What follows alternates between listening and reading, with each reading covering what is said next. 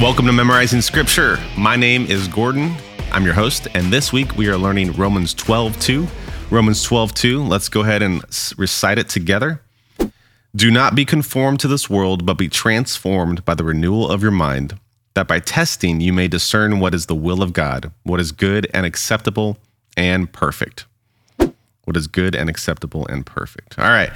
So we are wrapping up this week, and I wanted to give you guys some encouragement and application before this week is out, and hopefully you're almost close, if not have memorized this entire verse. But the main thought that I want to encourage you is that we can be different, and we can change, and we can change for the better. We can grow closer to God, and we can do this with Him and through His Word and prayer. And it's up to us if we want to do that. If you don't want to do that, if you don't want to read the Word, if you don't have time, then to be honest, you probably don't. You probably want to be conformed to this world. The things of this world are probably attractive to you. But it all begins with consciously wanting to change and consciously wanting to renovate our minds with the Word of God. And then seeing how that plays out. You know, what does God say about this, or what does God say about that? I know a couple years ago when we were in 2020, it was just crazy, and I wanted to know what the truth was, and not just the truth about COVID or just the truth about life and a lot of things. And so as that year progressed and going on to the next year, I just decided, you know what, I'm not going to listen to the world anymore. If I really believe what the Bible says, and I really think I'm a Christian, and I really am going to devote myself to God, I need to do it. I need to do it more, and I need to learn what the Word says. And so that day, there was a week where I made the commitment to just, you know what, I'm just going to go cold turkey. And I started pursuing God every single day. And it starts small. When you become a Christian, you don't get this full download of Scripture. That's the hard part. When we want to renew our mind, we want to do a renovation of a house or a renovation of something, we can't just do it all one day.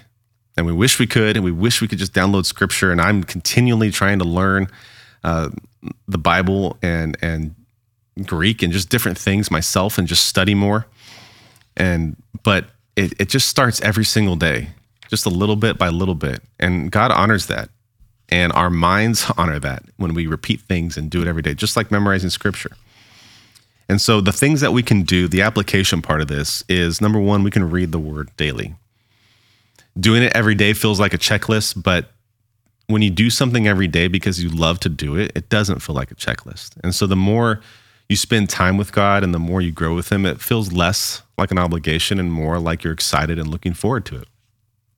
There was a time in my Bible reading where I now feel empty when I don't read my Bible throughout the day, because I know that I've done it so much and I enjoy it so much now, and I'm learning more and more, so I'm understanding the Bible. So the Bible doesn't look like a foreign alien scripture book to me anymore, because I've taken the time to step by step just read different chapters and different books. And so read the Word. Just start there. Read the Gospel of John. Just start with the Gospel of John and read that if you're starting. Another thing we can think about is remove what is not of Christ.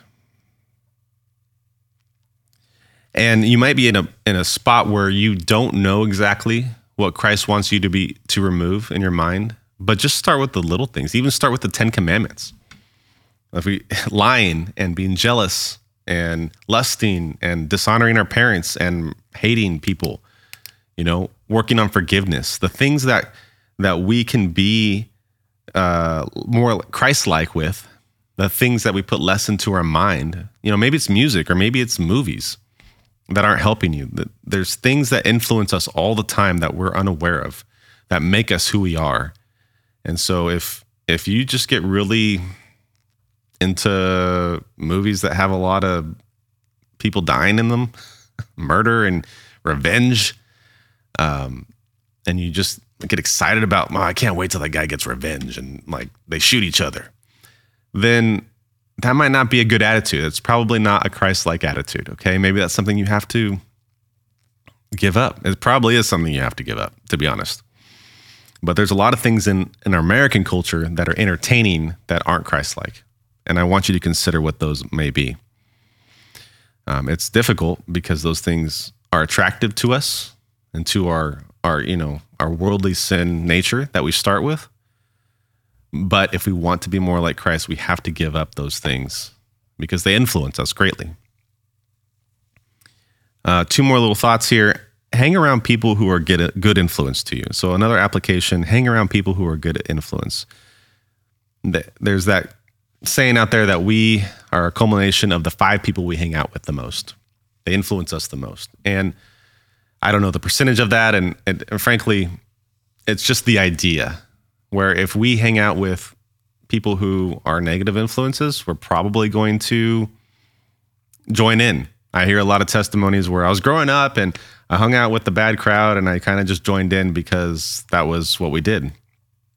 Well, that happens in adulthood too. When we hang out with certain people, we tend to do what they do or enjoy what they do. And if there's people in your life that are not helping you grow closer to Christ, probably don't spend a ton of time with those people. And that's hard to do, especially if they're close friends. But at the end of the day, it's your relationship with God is the most important thing. And if something is pulling you away from that, whether it's a TV or a friend, we have to consider that. We have to consider that. And then go to a Bible teaching church. There's nothing more, comforting is not the right word, but to go to a church that teaches the Bible, to be around church people, and that's how your mind is being renewed in that day, and just the peace and the excitement that you can have when you go to church and have like-minded Christians around you. And that goes similar with the other point. But actually going to a Bible teaching church is really, really important. And there's a lot of churches out there that they may use the Bible in their teaching, but most of it is just a motivational speech. But to go to a church that actually opens the Bible and spends a lot of time in Scripture, uses supporting verses, gives you context and history, and really brings you to the Bible, not bringing the Bible to your situation, but brings you to the Bible, and then let the Holy Spirit convict you in your life to figure out how you need to move forward. It's so edifying, and it's God honoring, and how that renews your mind and transforms you it's a whole sermon in itself, because I was there in the past where I would just go to church and a lot of it just kind of went over my head at times. And then I realized I needed to change. And once I did, there was certain churches that I was like, okay, well, I don't know how I'm going to grow there or not. And now I'm going to a Bible teaching church, and it's amazing.